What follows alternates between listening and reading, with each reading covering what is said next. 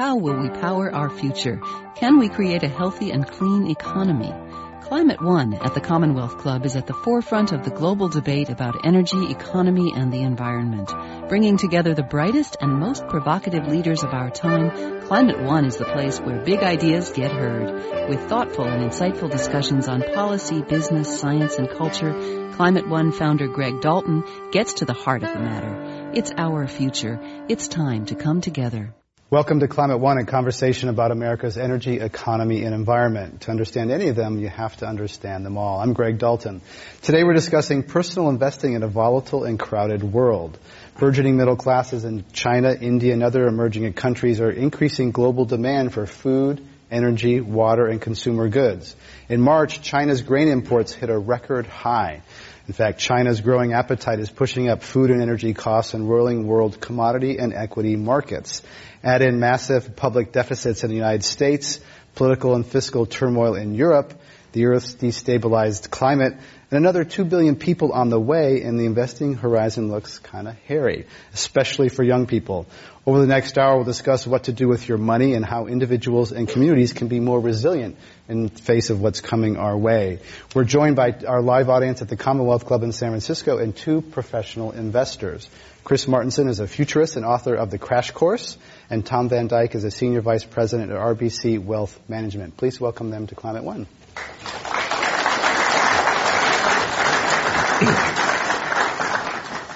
Gentlemen, welcome. Thank you both for coming.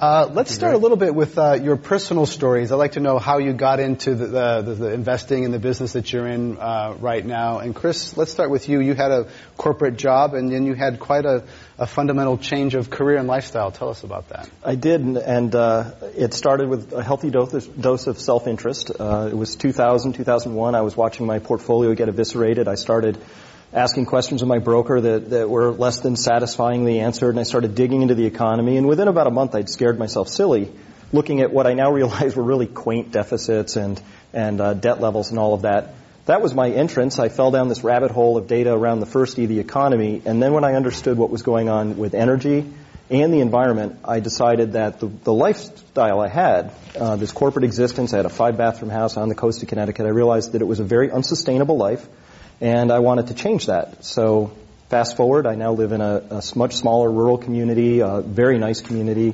I raise chickens. I have a garden. I have a lot of sustainability. I have resilience in my life around energy, food, my finances. And you homeschool your kids? Homeschool the kids. And so here's, I guess I can summarize it in one sentence. We cut our standard of living in half. I think we doubled our quality of life. Interesting. Tom Van Dyke, tell me, you've been involved in social responsible investing for a long time. How did you get into it? Right. I've been doing this since 1983. I got into the area by dealing with nuclear power. I used to raise money to close down nuclear power plants back after the 3 Mile Island accident because at that point it seemed clear to me it was clearly the most expensive way to boil water on the planet. And there was much more economic ways to do it, just if we were just a little bit more clever about it. So I moved from the East Coast to the West Coast because they reward failure here, and they're interested in new ideas and actually talking about the solutions rather than debating the problems. Because you don't need to debate whether Iran-Contra was a problem or whether, spending money on war, building up deficits to $3 trillion and flushing the rat hole of capital down a war where you get nothing in return. So moved out here to discuss the solutions and started doing social responsible investing. And I have a garden, solar panels on the house, so 100% off PG&E. I punt them money every year, though they don't pay me enough for my solar that I produce. So I'm paying 3 cents a kilowatt. So we need to get net metering up so that we can actually get paid for the solar power that we're producing at peak hours when they're making 25 cents a kilowatt hour. So they're billing from us. So living sustainably is the way to go. And I think, the Bay Area kind of represents that because we have a tendency of exporting the ideas east. So California being the large economy that it is, if we can get the ideas passed in California, embraced, then we can push the change east. And we'll get into some of those things there. Chris, you've talked about how the narrative is broken for young people these days. We just heard sort of your personal stories a little bit. How about young people today who are looking at a future with personal and national debt? Talk about the narrative there that's emerging for them, how it's broken. I think we're asking, by we I mean my generation and above, we're asking young people to step into a story that really fundamentally doesn't make sense. And it goes something like this. Work hard, go to college, come out with debt, maybe go to graduate school, And when you come out of that, you're going to come into a very uncertain workforce where we don't really honor long-term commitments anymore. You're kind of on your own. Oh, by the way, there's a huge debt load that you're going to have to pay back, and here's your crumbling infrastructure to go along with that. Sorry, we didn't invest it well. It's not a really compelling narrative. I was asked recently by a high school teacher, said, my kids, a lot of them are apathetic. Why is that? And I waggishly said, because they're smart. They're looking at a future and they're saying, I don't see a place for myself. I don't see myself in that narrative that feels good. And the thing that bothers me about that is that we have so much that they could step into that would feel good if we just had the story right. So where our story is broken is where we're saying, listen, what we're going to do is expend any resource, any amount of money to get our economy growing again. And the way we do that is we have to funnel money into our capital markets, into our banking system, because that's how we've traditionally done it. Instead, I think we should be saying, wow, here's a future we can clearly see. We have resource constraints, meaning we have to use what we have more wisely, a little bit shepherd it more carefully. We have an energy story that just begs to be treated with the utmost care, respect, and intelligence that we can bring to it. We have technologies right now that we can employ that we're not employing. And I think that really tells me that we just have a story that isn't the right story. And how to change the story? Let's get both of you. Okay, that's a story. How does the story change? One person at a time. Right. You've changed, Tom? I think they know that the people under the age of 35 have a lot of power. I mean, there'll be more people under the age of 35 voting than over the age of 65 in this next election. So they know they need to be empowered to know that they can actually take control of their destiny by voting who they want in power to help set those standards, both representatives, senators, and president. They also vote with their dollars every day by what they buy. So when you go buy a product, you're actually telling that company, I support the way you make that product. I look at your, extended producer responsibilities and say, I support that. I support using recycled products. So they vote with their dollars, and then they vote with how they invest. What kind of companies they support, what kind of companies they invest in. That's the other way of voting. But we saw with Occupy, there's a lot of people who don't have money to invest. They don't have jobs. They think the system is broken. They want to, rather than work on the inside, they want to bang on the outside. And that's fine, because it's a frustration with what I think Chris pointed out, that they're taking the money, the taxpayer money, and they're using it to bail out banks who decide to leverage rather than lend. Okay? And I think that the banking model needs to go back to lending. And so people are saying, look, you take all these taxpayer money, what do we get for it?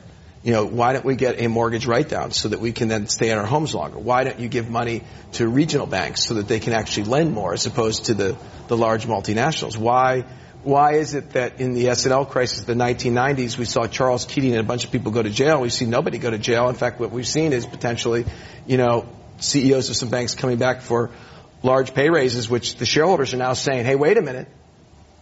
We don't think you're entitled to do that because you haven't really earned that over the last year or two or three. There was a story in the New York Times recently about some of the former head of, was it Fannie Mae or Freddie Mac, who's still on the board of Goldman Sachs, right? These people who were very much involved in this are still on boards kind of running the show. But the key is the people can take that back. The Occupy people, I think, represent that, and they can now vote and take somewhat control over what's going to be happening for their futures. And that they need to be empowered to take action. I think apathy is where they can go, but that's not going to do them any good. So, Chris, do you think change will come from within the system, from outside the system, both? I think it comes from the bottom up, and that's why I've spent all of my time really working at the grassroots level as much as I can. It's my point of view that politicians tend to follow more than they lead, and as soon as there's a groundswell, enough political power to do something, I think we'll do the right things. I'm concerned that our current trajectory says that if we leave it up to our political leaders alone, what we're going to do is we'll have to get into crisis first. And then when the crisis is obvious, then we'll start doing things. But, Greece is my model for this. 4 years ago, Greece had all kinds of opportunities and options and things it could have done. Today it has far fewer options, a much poorer set of solutions that it can apply because it's broke at this point in time. Waiting until the crisis is upon you is a tried and true method, but when it comes to waiting for an energy crisis to hit you, I think that's when it's just too late. So what I like doing is working as grassroots, and here's the great thing. There's so many positive stories happening at the community level, individual level, where we see whole entire communities coming together to take their own destiny in their hands as much as they can. And that, in many respects, just reflects the sort of a national vacuum that we have. So do you think what's happening in Europe now will come to our shores? Absolutely. It's mathematical certainty at this point. And how will that play out? We're going to become Greece. Well, it's going to play out in the bond markets first, right? This is why I spend so much time looking at the economy, because we get some of our earliest first reads there. I get into peak oil debates a lot, and some people say, well, look at all these reasons why it's not here. And I said, well, let's look at the price of oil for the past year.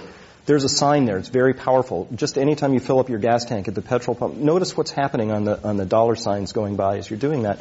This tells us something about where we are in this story. And we have a situation in the United States right now where we are clearly on an economically and fiscally unsustainable course.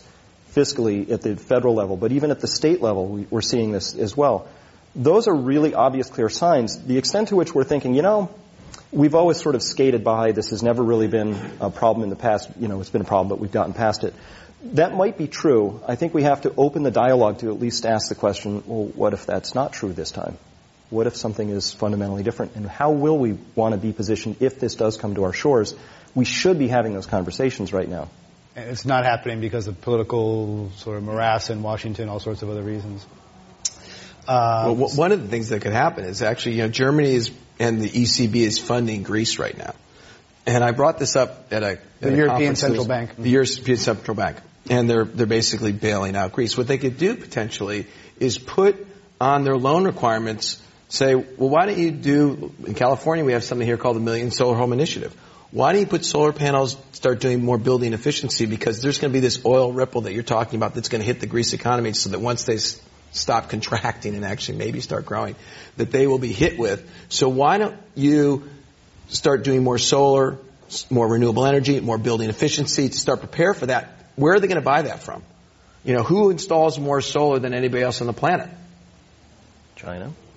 It's actually great. It's Germany has more installed solar than China does at this point. China produces more solar than anybody else on the planet. But China makes the panels, but they go. But but Germany actually installs it. So, and Germany produces a lot of it because they had the leading feed-in tariff situation. So they can be selling into the Greece market as they make their economy more energy efficient for this next ripple that's coming up, and put that as a part of the loan. We just need to take a crisis. You don't want to waste a good crisis. So we should take it and try to be innovative about it and come up with solutions that can actually get growth, reasonable growth or sustainable growth in the economies, rather than just straight austerity where everyone remains unemployed and they're cut. You have to come up with some more creative solutions from that perspective. Well, and this is an excellent point, because there's so much we can do. Like solar thermal panels, 1970s technology. It's a box, there's tubes, water, and the sun hits it and it heats the water. This is a great thing. We can do it. It makes economic sense. It makes national security sense. It makes climate sense. It makes all kinds of sense, and we're not doing it. And the reason is, why? China's doing a lot of solar thermal. They're smart. That's where Chris is right. They're doing more solar thermal. I meant solar PV for Germany. But why? But if things are economic, why aren't we doing it? Are we stupid? Well, California's done some things. To California's credit, right? There's some things that we have done. We decoupled the utilities from, you have to build a power plant to make a profit.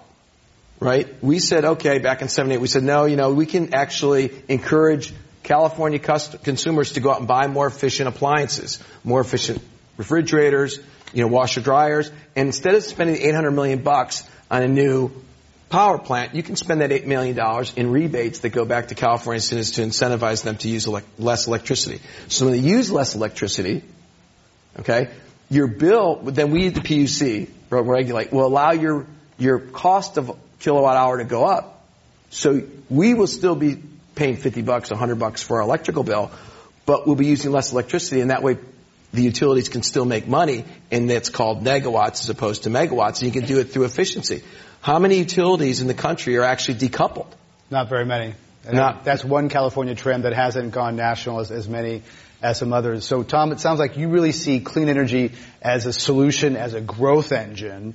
But, Chris, you're not so sure about renewables. You think they're not always economic, they don't scale, that they may not be quite the engine that Tom is saying. Is that right? Yeah, so I don't think we have an energy crisis right now. There's a lot of ways to make electricity. A lot of the alternative energies, when we talk about them, are really ways to make electricity. What we're facing is a liquid fuels crisis. When we look at the world oil data right now, conventional crude plus condensate, which is the stuff comes out of pipes and we know we can track it really easily. That's been in a narrow 5% band of production for the past 6 years now, even though the price response should be, the market pressure should be saying we should be producing lots more of this today than we used to be producing, and the price should be a lot lower, and that hasn't happened. So it's going to take a long time before any combination of alternative energy can make a significant dent on how we tend to use our liquid fuels. So liquid fuels, this is how everybody in this room, and all of us and myself, everybody got here. This is how our food gets to our... Wait, I got an electric car. I didn't get here that way. But, well, that's a great point, though, Greg. So how much is transportation, Chris, of the oil usage? How much is transportation? What if we shifted transportation from a petrochemical molecule to an electron? So right now, 95% of everything that goes from point A to point B does so because of liquid fuels from petroleum.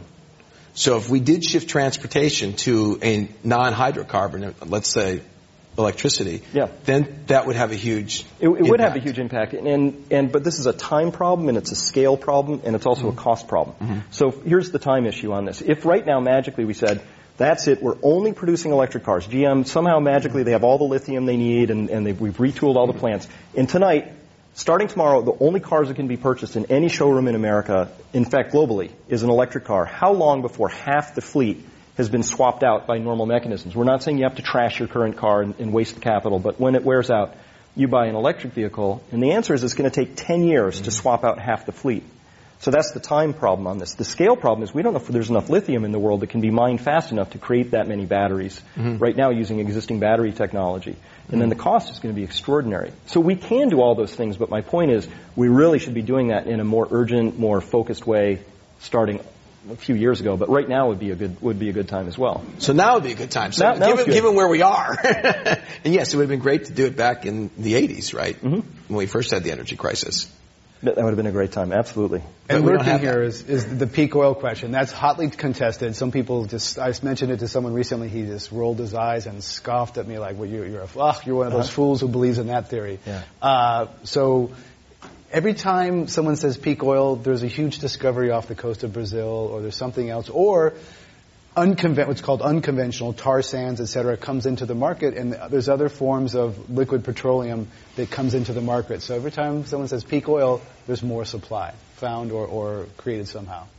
Yeah, and this is there's a lot of complexity in this story, but really peak oil is about flow rates. This is the most important part. So the Bakken fields, it's pretty big in North Dakota. So the Bakken is this shale play. It's about 10,000 feet down, and you have to drill all the way through that, and then you drill a horizontal well about 2 more miles, and you frack it. And you get oil coming out of that. For each one of those drill pads that I just mentioned, 10,000 plus 2 miles, 10,000 feet and 2 miles, those average out at about 150 barrels per day per well. Okay? We consume about 18 million barrels per day right now of liquid fuel. And in order for the Bakken play to really give us the flow rates we need, we're going to have to drill hundreds of thousands of wells. That's fine. We can do that. But eventually we're going to discover even that play will play out. Right now, the world is losing about 4 to 5 million barrels per day of production from existing fields. That's the decline rate. So the world has to create that amount of new production off of the Bakken, off of the Tupi salt fields, off of Brazil, off of the tar sands out of Canada. We have to create 3 to 5 million barrels per day in order just to stay even. And then on top of that, we would, create more to create the growth that we want in the world economy. So right now, what we're seeing is that everything we're doing, and it's beautiful, and it's technological, and it's creative, and if you have a chance, go visit one of these drill rigs. It's incredible what they do.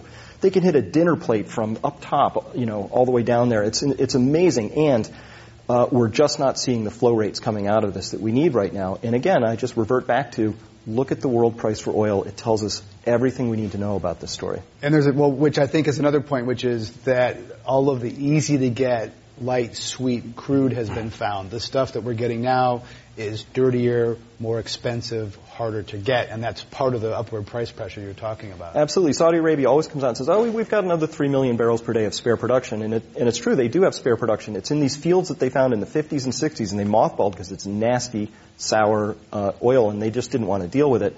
Yes, they can go back and open those fields up, but it turns out the world doesn't want that stuff right now. So Saudi Arabia can pump all the heavy sour at once, and the world is saying, we'd really like that light sweet because that's what our refineries are tuned for. So we're also facing within that peak oil story, it's a question of flow rates and also the quality of the grades of oil that we want.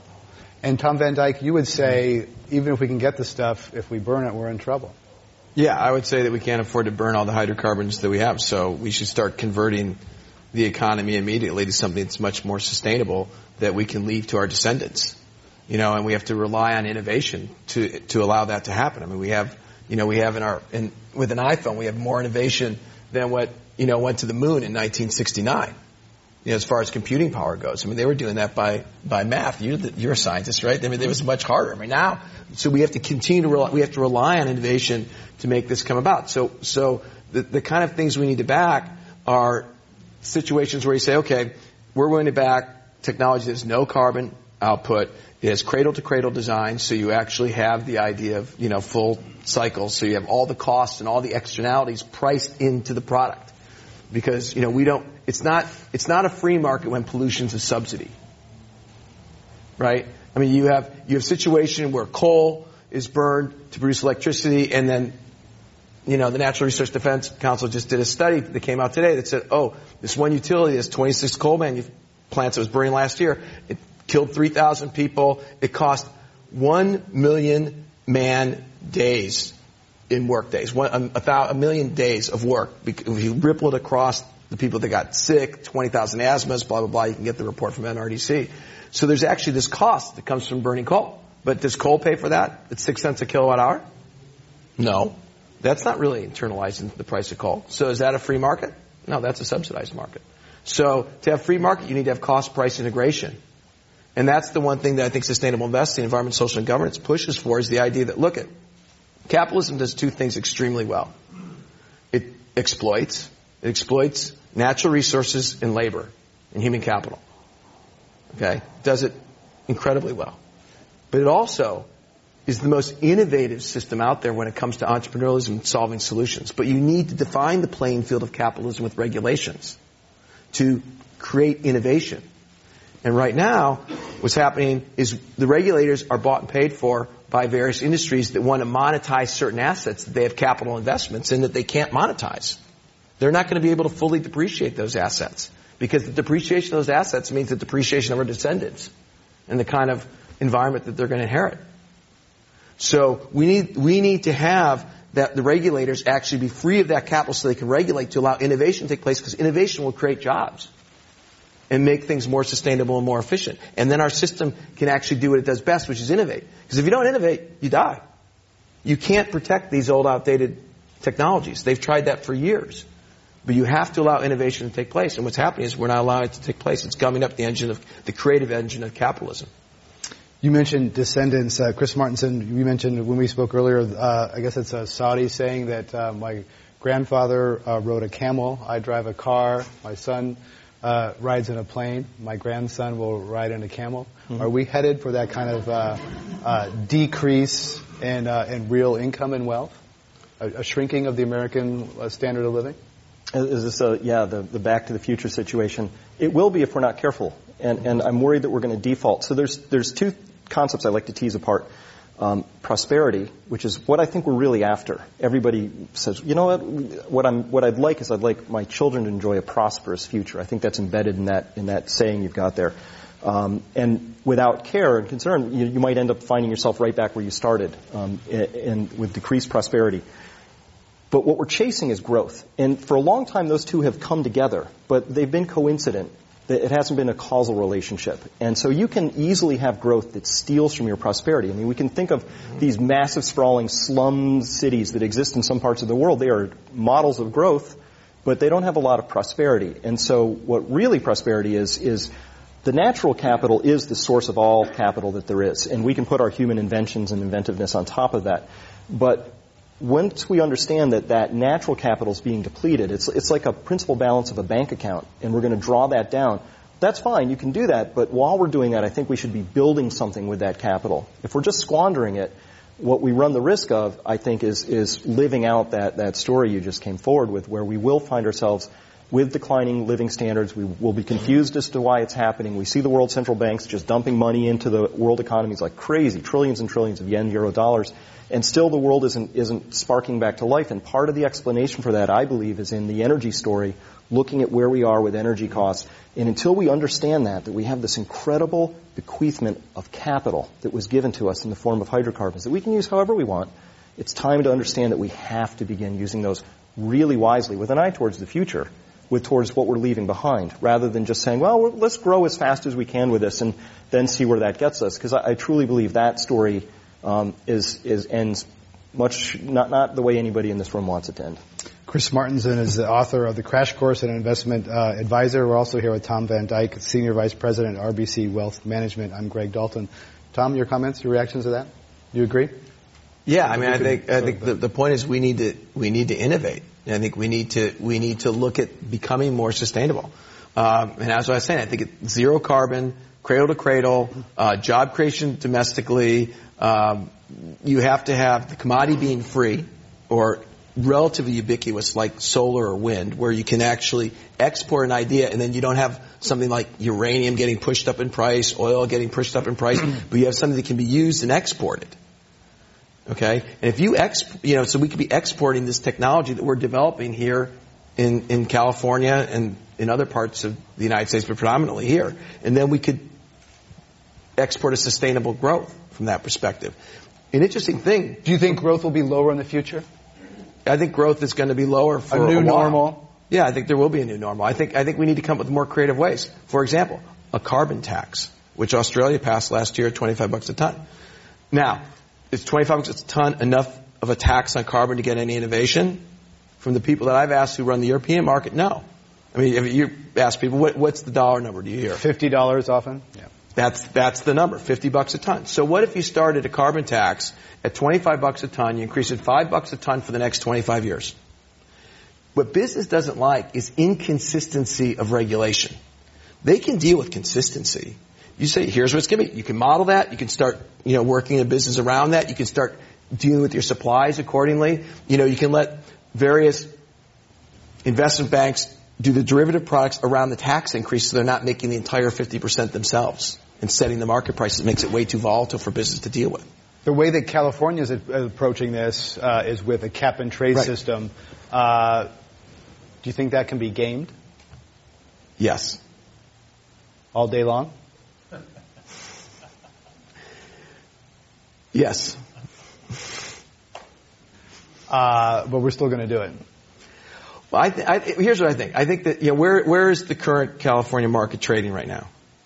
It doesn't exist. You haven't really started trading. Right. Right. Yeah. But I mean, it's going to start next year. But when they were originally talking about that, they're talking about escape valves at $14 a ton. And it's not going to get up to the price where you're going to get this innovation that you need. If you ask an economist what is the most effective way to price carbon, there's not one of them that will not say that tax is the most efficient way to put a price on carbon. Right, but they say, but it's not politically viable. No, that doesn't mean you shouldn't do it. I mean, half the things some of the things we're talking about now, it's like, they're not politically viable. Well, but they make economic sense. So what I'm hearing you say about California's cap-and-trade system is the worst case is the price won't get high enough to create innovation. Innovation, right? But it will be gamed. Well, I'm not going to say that. Strike that. So there's a potential for it to be gamed. Yeah. There's a potential for it to be gamed, and that's what I worry about. Because with a price and a tax, you can do a derivative around that tax and hedge your portfolio of what you're looking to hedge without having it set the price. Let the derivative set the price. So I think that there's a potential game. Hopefully that won't be gamed, but I think there's a potential for it. I would rather have the price be set by a more economic way of doing it, which is a tax, and then have it be increased so the business can plan for that and adjust their flows accordingly to make themselves more sustainable. Chris Martenson, how should hydrocarbons be taxed? Should it be a tax or should it be cap and trade? Well, I think, let's go back to the early 70s. So we have this geopolitical oil shock. And in our country, President Carter puts a cardigan on, says, Houston, we have a problem, and gets voted out of office. We go to Morning America, we buy SUVs, and here we are. I skipped a couple steps. And in Europe, they said, this is real, and they put a very high tax on their petrol, and that was to shape behaviors. And so if you go to Europe now, you find they have about half the energy per capita a very high quality of life as far as I can tell every time I go there.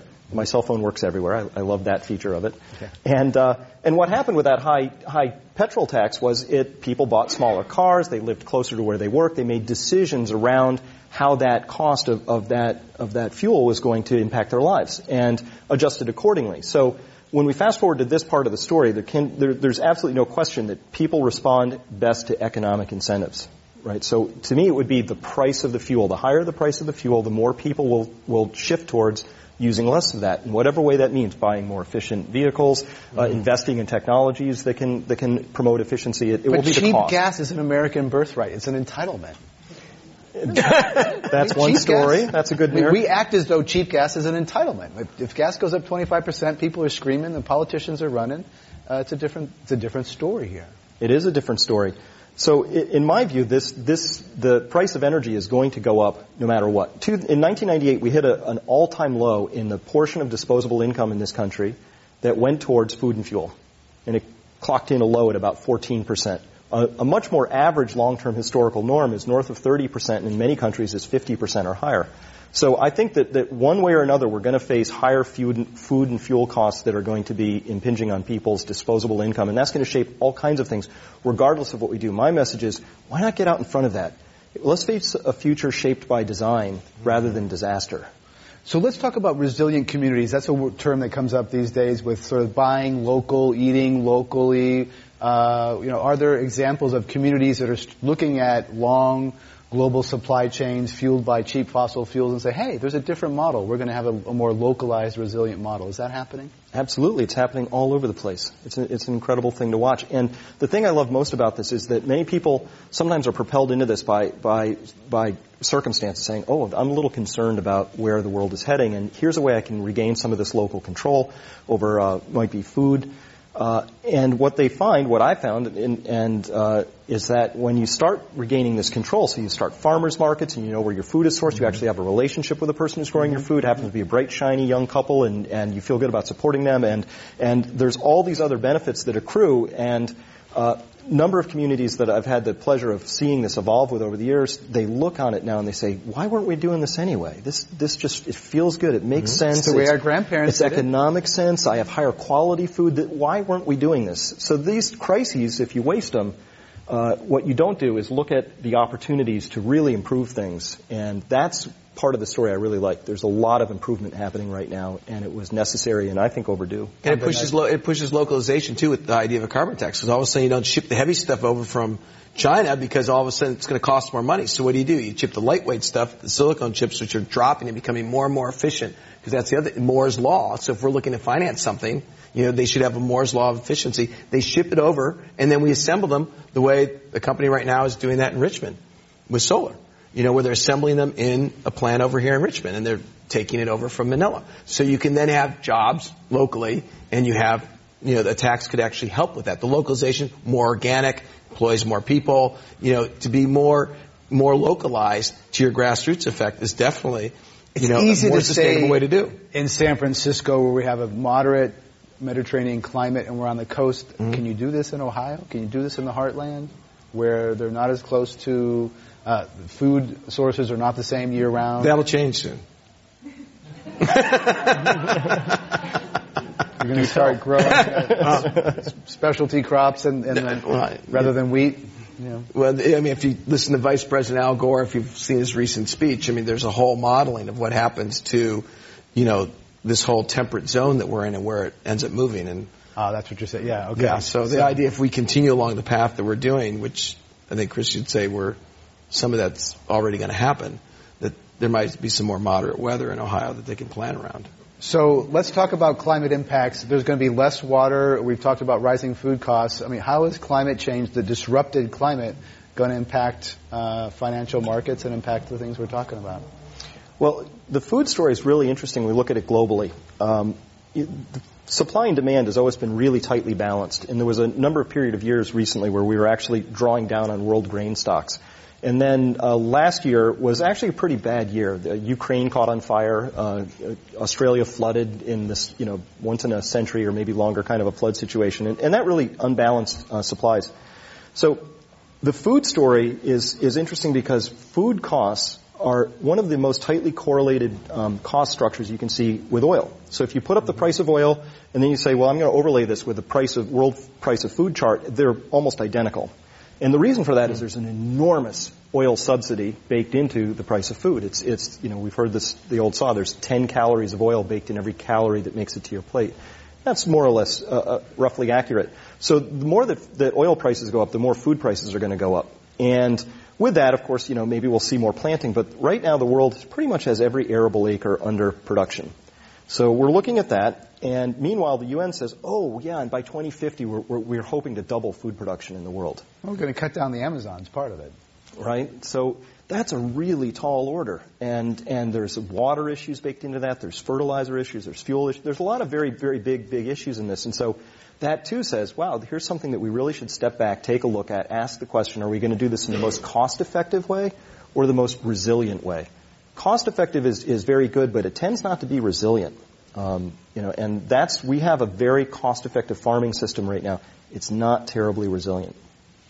So what is an individual investor to do in a situation like this? Invest in gold, invest in food stocks, energy stocks? This is easy for the individual. First thing you do is you invest in yourself.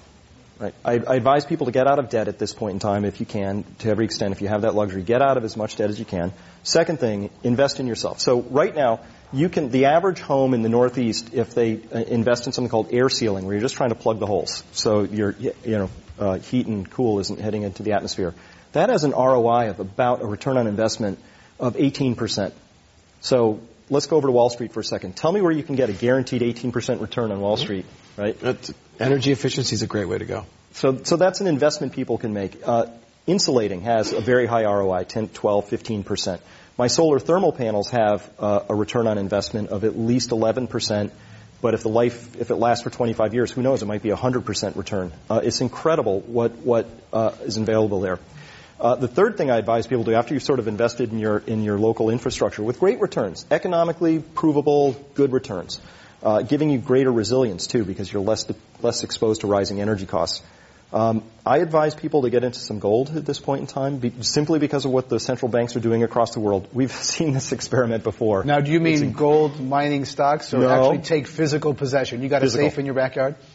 Yes, and it's right near this patch I was hoping to turn into garden space, and it's buried. So you can't find it. But the idea is there's a difference between owning the tangible asset and the companies that extract it. Yes, because the companies that extract it are exposed to all kinds of other risks that are too numerous to go into. We just saw a bunch of gold mines get nationalized. They're exposed to energy costs. There's all kinds of other exposures there. That's a different story. I mean tangible physical gold that people can hold. And that's simply because of what's happening fiscally and monetarily in the world.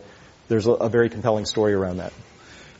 Tom Van Dyke, I know you can't talk about specific companies, but to talk about sectors, what individuals can do to sort of be more resilient in some of these shocks we're talking about. Well, I think getting a proper asset allocation for what, risk and return you're looking to take is the key from the standpoint of being able to make that happen. And then I think the idea of overlaying environment, social, and governance factors on the management teams that you're looking to employ, because investment really is the economic expression of your thinking from that perspective. So you want to have companies that have strong, do they treat their employees as assets or costs?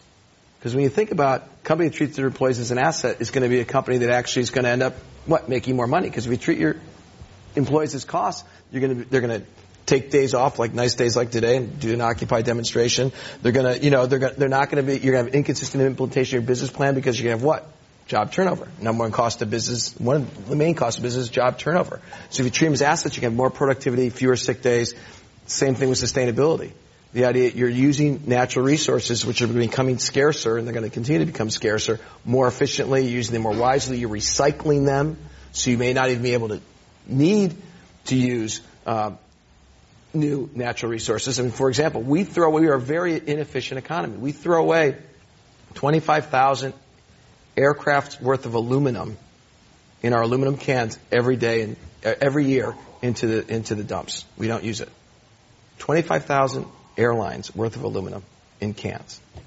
We use, for the electrons we produce in our electrical plants, what do we actually end up using? What percentage? It's like 40 or 50%.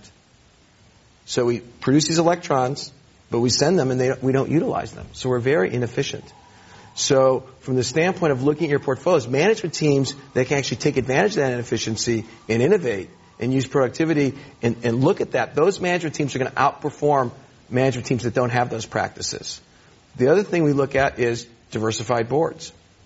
The idea that if a board is more diverse, you actually end up, in fact, Calvert, this one investment group did a study the other day that said if you put one woman on a board, you'll actually increase your return, by 15%. Okay? So, and they did a study. You can check it out. So the idea, and why does that work? Well, it works because what you're doing is you're identifying higher quality management teams, and when you invest and not gamble in high frequency trading, you actually need to buy management teams that have these kind of higher characteristics. They're going to beat their competitors. You can always cheat the system and exploit your costs and externalize your costs off the balance sheet for a short period of time. And then what happens is you'll get regulated or something will happen. You'll get fined, you'll get a strike. What we find actually is companies that generally have weaker practices in the environment, social, and governance factors probably also have weaker balance sheets. So one of the reasons why they're cheating and externalizing the costs is they can't afford to do it the right way because they don't have the capital on the balance sheets to make them as strong as their competitors. Tom Van Dyke is Senior Vice President at RBC Wealth Management. Our other guest today at Climate One is Chris Martenson, author of The Crash Course. I'm Greg Dalton. We're going to put an audience mic here and invite your participation.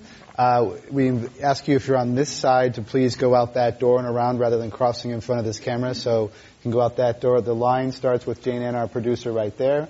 And then we encourage you to join the conversation with one brief, one-part question or comment. And I'll be pretty crisp about keeping it to that one part.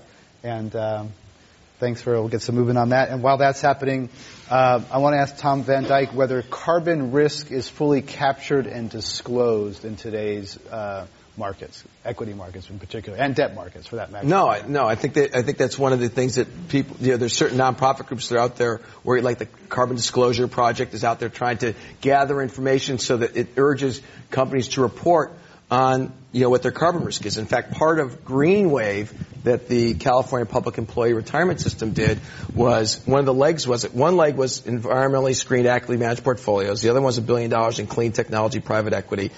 The third one was looking at the idea of global reporting initiative for the S&P 500, so they understood where their carbon risk was in their portfolios. CalPERS and CalSTRS is actually looking at this as a critical component to evaluating the risk in their portfolio. That's the other thing that environment, social, and governance factors identify is risk and risky behaviors.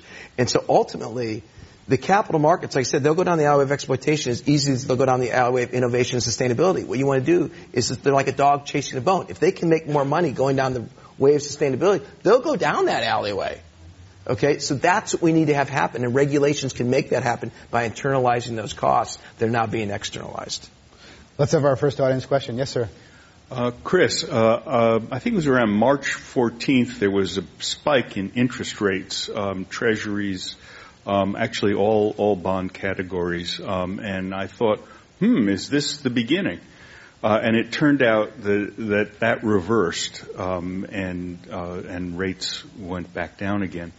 How do you see things falling apart in the bond markets? Well, so right now we have to understand that the bond markets are some of the most heavily influenced markets in the world. We know that the European Central Bank is stepping into Spanish bond auctions. We know that the Federal Reserve has been running something called Operation Twist, where they're specifically, taking on long-dated treasuries. The Federal Reserve bought a little over 60% of all new issuances of federal debt last year, and so that's a very heavily influenced market. So when you buy bonds, when somebody like the Federal Reserve prints money out of thin air, or the electronic equivalent, and then buys bonds, what they're doing is they're raising the price of those bonds, which drives the yield down, because prices and yields of bonds are on a seesaw. When one goes up, the other goes down. So right now, once upon a time, the bond market used to be heavily feared by politicians because the bond market has more power than any other market out there to set behaviors. And so right now, the signaling mechanism from the bond market has been completely decoupled from the bond market, because we have the Federal Reserve printing money out of thin air and then buying those bonds. So right now I would suggest that the information we're getting from bonds is not accurate. It's not good. We're going to have to read, it's really noisy data. We're going to have to squint at it a little bit, knowing that prices for bonds are higher, yields are lower than, I'm going to put air quotes up right here with my fingers, than they should be at this point in time. Thank you for that question. Yes, sir. Let's have our next question. Thank you, gentlemen. Chris, I read your book, Crash Course. Great work. Tom, I love your thoughts on investing. My question is, I've had a 401k plan that rolled over a couple of times, currently under my own control. For the last 6 to 8 years, it's been largely flat. What asset classes as an individual investor should I be investing in? Gold has come up, I've done some gold assets. Is there any point in it? And how can I, Tom, to you, how can I, as the individual, figure out which management teams are actually sustainably operating, and how can I approach this as an individual? Thank you. Tom Van Dyke? There's something called you have to decide what's appropriate for your risk and return levels on your own from an allocation perspective or with a professional. But there's something called the Social Investment Forum that's out of Washington, D.C. that you can look at, and there's some members that are part of that, and they have a list for money managers specifically that use environment, social, and governance factors. And that would be probably the best place to go online to check that out. And as far as flat returns, the decade was kind of flat for the S&P like it was in the 70s. And if your slow growth hypothesis is true, there's going to be more of that in the future. Right? Potentially. Potentially. If you look back in time, Chris says the old days of getting 10%. The old days are over, but it has been one of the worst times from the last decade perspective for return in equities, over the last, say, since the Depression. That was the time, the 30s was probably the worst period next to this one, where you have more time frames where the equity market was either slightly down or flat on a 10-year rolling back basis. So if you believe in regression to the mean, then you say, well, maybe the next 10 years might not be so bad. Now, do you need excessive growth to make that happen? We'll see. I think innovation and sustainability will help. Well, one model for this is Japan, which didn't just have a lost decade, it had a couple of them. Mm-hmm. And, the stock market hit a peak, I think, in 89, and it's nowhere close to that peak at this point in time. And so what they did was they got themselves extremely over-leveraged. They didn't allow the bad banks to go under. They didn't allow the bad debts to get washed away. They just tried to cover it up and ride it out. And Japan had a number of things in its favor, being net export positive, high saving nation, all of these things that the United States doesn't have in its asset toolkit right now. So there's a chance here that we could be facing a similar situation because we had extraordinary levels of leverage and we haven't allowed those to deleverage. We're not taking this crisis to deleverage. We're just sort of cooking them along and floating this whole piece. And so that's one of the elements that I put into my zero growth or worse, maybe even negative growth hypothesis, is to say, here are the parallels to Japan. There's something to learn here. Plus, on top of this, we have a couple other things we have to factor in. Let's have our next question for Chris Martenson and Tom Van Dyke. Hi, Dr. Martenson. My big issue has been mainly with infrastructure spending and going forward what we do. You talked about electric cars, but what about electric rail? California is investing in high-speed rail. What do you think of the prospects for a national program of electric rail lines, some high-speed, but some just electrified? Politically, I don't think the prospects are very good right now. If we look at the total amount of federal spending that's actually going towards anything that I would call electric transport, it's less than 0.1% of the total overall budget proposed for this next year. It's a tiny, tiny amount. It's not credible. So California is talking about a high-speed rail link. It's relatively short. It's just a tiny one. It's going between two locations. What you're talking about is we need an infrastructure of this, meaning we need these things to be going pretty much everywhere, more or less like Europe does. I would actually be more in favor. I know the high-speed trains, they're sexier and they get more attention. But honestly, I think you were right in talking about just normal, conventional, low-speed. Those are easier to build, cheaper to maintain, all kinds of things. They're just a lot easier to go along with. So we absolutely need to think about the most cost-effective ways to begin moving things from point A to point B. And water happens to be the most cost-effective, bar none, by a lot. So let's get the barge systems going again. Let's move things as much as we can by ship. Second is rail. And if we could reinvigorate that. And I hear a lot of people say, well, rail is really hamstrung. How are we going to build all these rail lines everywhere? A lot of the old lines have been decommissioned, and there's eminent domain thing and NIMBYism. And I was at a conference where this guy, very waggishly on his own, he said, yeah, if only we had large, flat, paved, paths that were going for all the places we wanted to go. If only there were, And so the question became, well, what if you took one lane of a highway and said, well, that's a rail bed? What would happen in that case? I think there's, really non-standard quo solutions. We need that kind of thinking now, and we need to get serious about it.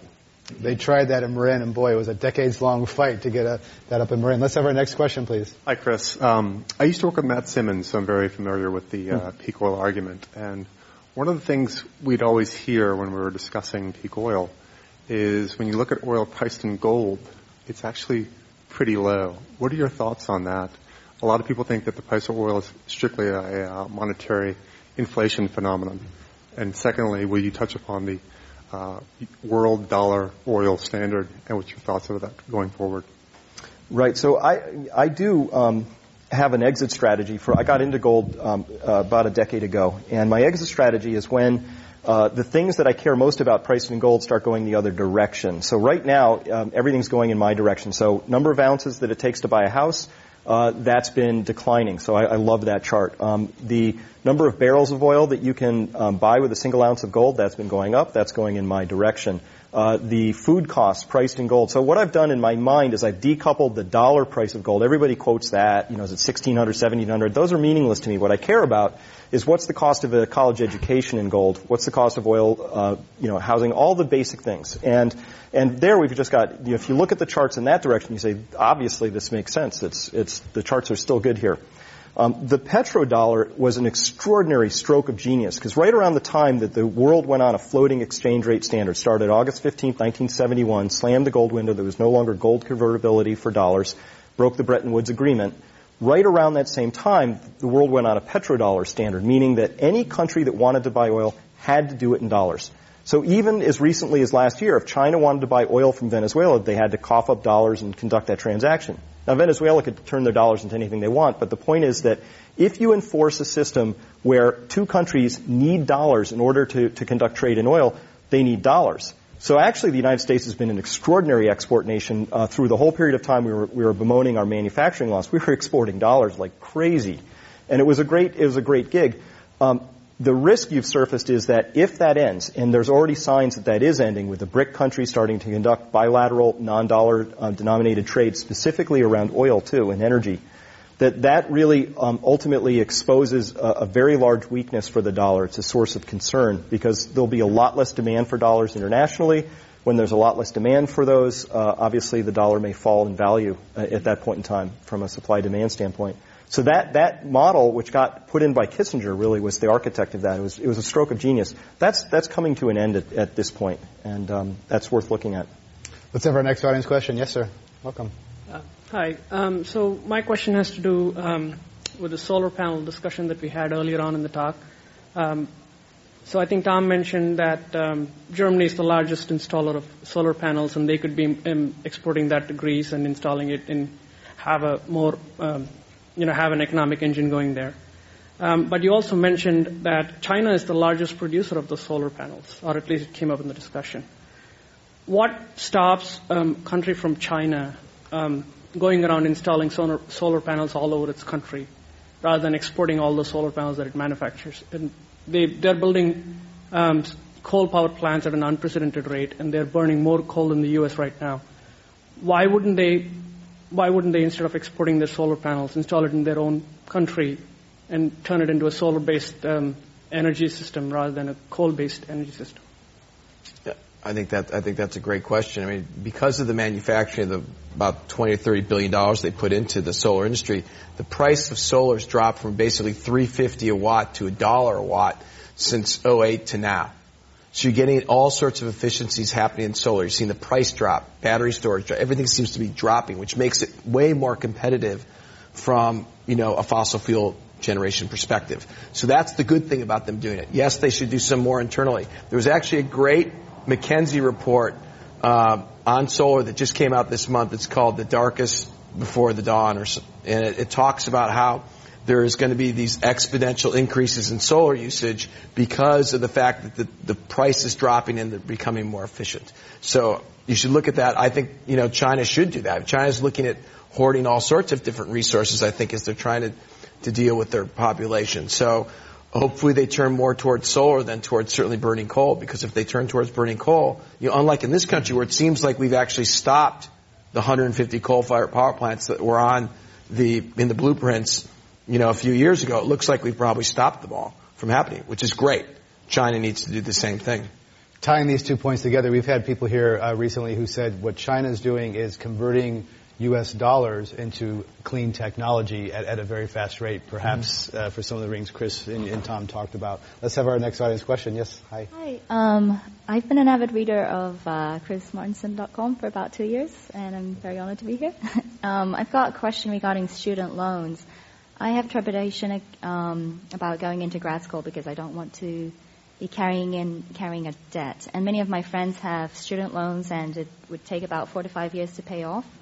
Would you suggest, rather than paying it off and start buying tangible assets 4 to 5 years from now, when we're free of debt, or would you suggest going into credit card and using a credit card to buy tangible assets? And I'm balancing. It's a timing issue, I feel. My secret fear is that it's not secret. 5 years from now, for example, when I'm completely debt-free, I'm able to buy gold. The price of gold would be so high that we won't be able to attain it. Or we should capitalize on what's available, the price that's available now, rather than Chris, waiting 5 years. Thank you. Using credit cards to buy assets or to buy... Hold on. Let's rewind to the beginning of that question because getting a degree can be a form of investing in yourself. One of the very active conversations at my website is around what sort of skills would people want. And so if you're going into, there are a lot of extraordinary opportunities coming. And there are other areas which I think are going to be slightly less obvious and maybe declining over time. So student loans right now are one of the hardest questions to answer because it is, in this country, for whatever reason, it is the only non-dischargeable debt that we have right now. It's not dischargeable through any process of bankruptcy, through any of the active code right now. So when you get into student debt, it's a very serious that's a marriage of a sort. And going into that can make a lot of sense. And so the first question to resolve is, does this make economic sense? There are a lot of studies that came out recently that said the return on investment of certain degrees is demonstrably negative and has been for a while. For other ones, it's very positive. So I would start there with some of those studies. Make sure this is a marriage you want to get into. To take credit card debt to speculate in commodities? No, not when you're struggling with the student debt question. So let's just put a bullet in that one for now, if we can. Yeah. And President Obama just announced today that he's not for the increase in the student loan percentage, which is going to go to 3 and change to 7 and change. And Romney quickly backed that. So it seems to me an issue that both Republicans and Democrats can agree that if you're going to borrow, you should do it cheaply at a lower interest rate. Let's have our next question for Chris Martinson and Tom Van Dyke. Hi. There's been a lot of discussion about kind of the political economic incompatibilities with implementing any said changes, and you've mentioned like grassroots movements, which historically work usually only when it is so bad that everybody feels it, and then you've said that we respond well to economic incentives. However, we're not economically sensible, meaning I could buy a thermos and always make my own tea, but yet I end up buying both the thermos and make my own tea, but simultaneously I still do the convenient thing. I still do the economically non-intelligent thing. And so my question is, we live in a very Smithian kind of logos here where we believe that growth is unlimited and that our ideals are strongly set and that we deserve what we attain and we shouldn't have to worry about consequence. I just saw a debate with Neil deGrasse Tyson and a conservative, and no amount of evidence was going to convince that conservative that climate change was real. In fact, he actually said over the past 5 years, it's actually demonstrated to him that climate change isn't real.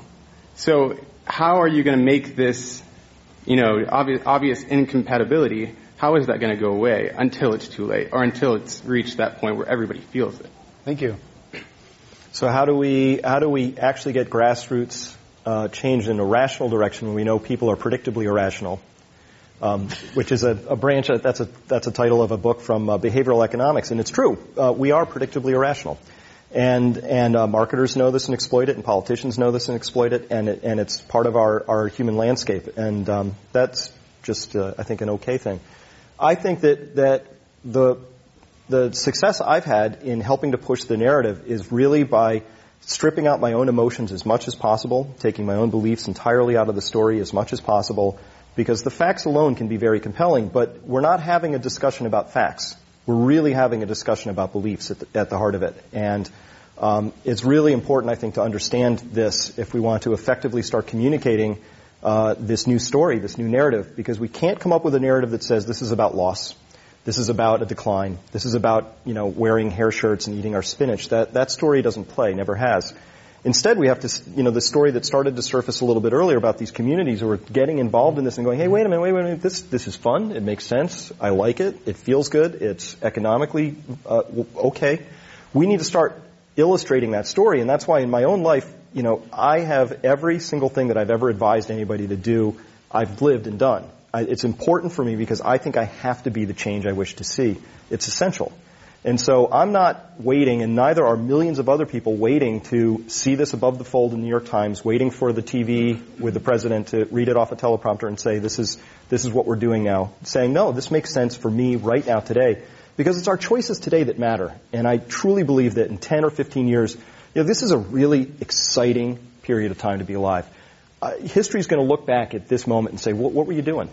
Mm-hmm. And I'm really happy to be saying, well, I was doing as much as I thought I could, or I did what made sense. And this is something that truly I think we have to model it without any expectation even that people are going to follow us. You just have to do what you think is right and do it to the best of your ability and trust that that's enough. Right. It's like if the people lead, the leaders will follow. Small group organizing is a great way to get involved in these communities. Go get involved in something that's doing something sustainable. Take over your local PUC or something, to your local school district, something to help push the sustainability and model what you want to do. It's all about stewardship. The CEO of RBC Wealth Management wrote a book, John Taft, about stewardship. And his answer is to the financial crisis is we have to be better stewards for what we're doing and what we're looking out after. And that's ultimately, I think, what we all have to take accountability for. Tom Van Dyke is Senior Vice President at RBC Wealth Management. Our guest also at Climate One today is Chris Martenson, author of The Crash Course. I'm Greg Dalton.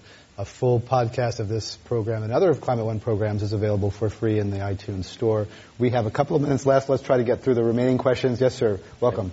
Hi, my name is Christian. I have a quick comment and then a question. So the comments related to innovation and from the sound of it, maybe creating more jobs for the future generation as they're coming along. There was no mention as to how that may be stopped from, those just same jobs created from innovation being outsourced, because just as quickly as they're being created, they're being outsourced.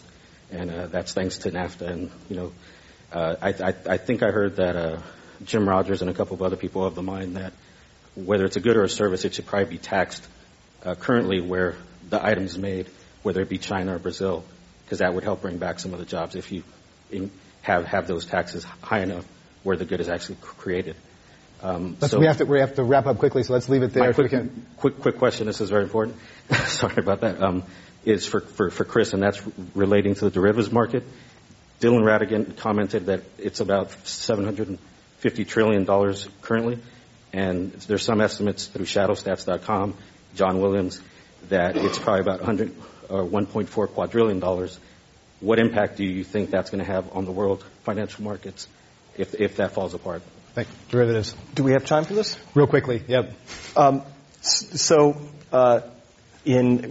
5 or 6 years ago, Warren Buffett bought a company. It was a reinsurance company, and he just wanted the reinsurance business, but it had these derivatives wrapped into it. The company had 14,000 derivatives in its portfolio, and he thought, well, I'll just sell these off. It took him 6 years. I don't think he's completely done with it yet. And he said, nobody understands these things. So when you mention a number like, is it 750 trillion or a quadrillion or more, we don't understand. Nobody in this world today understands how these derivatives markets are all fully interlinked because they're traded over the counter. They're very complex. Each one is an extraordinary document. They're traded amongst and across parties. And I think that we saw the answer to this where where the European markets looked at the opportunity to just have about $78 billion of credit default swaps on Greek debt. Were they going to let that trigger or not? And for the longest time, they fought having that triggered. And this is just $78 billion. They were afraid to see what would happen. After months of wrangling and walking that down and understanding the counterparties, they let it happen. And nothing, the sun rose the next day. It was fine. But the derivatives market is a big, giant, scary unknown because, frankly, I don't know of anybody who really understands that entire market because I have trouble finding anybody who fully understands a single contract, let alone the entire hairball of them. So it's an unknown, and that creates fear and uncertainty. And we have to end it on that uncertain note. Our thanks to Chris Martenson, author of The Crash Course, and Tom Van Dyke, Senior Vice President at RBC Wealth Management. Thank you for coming, and thank you for listening to Climate One today. Come up and say...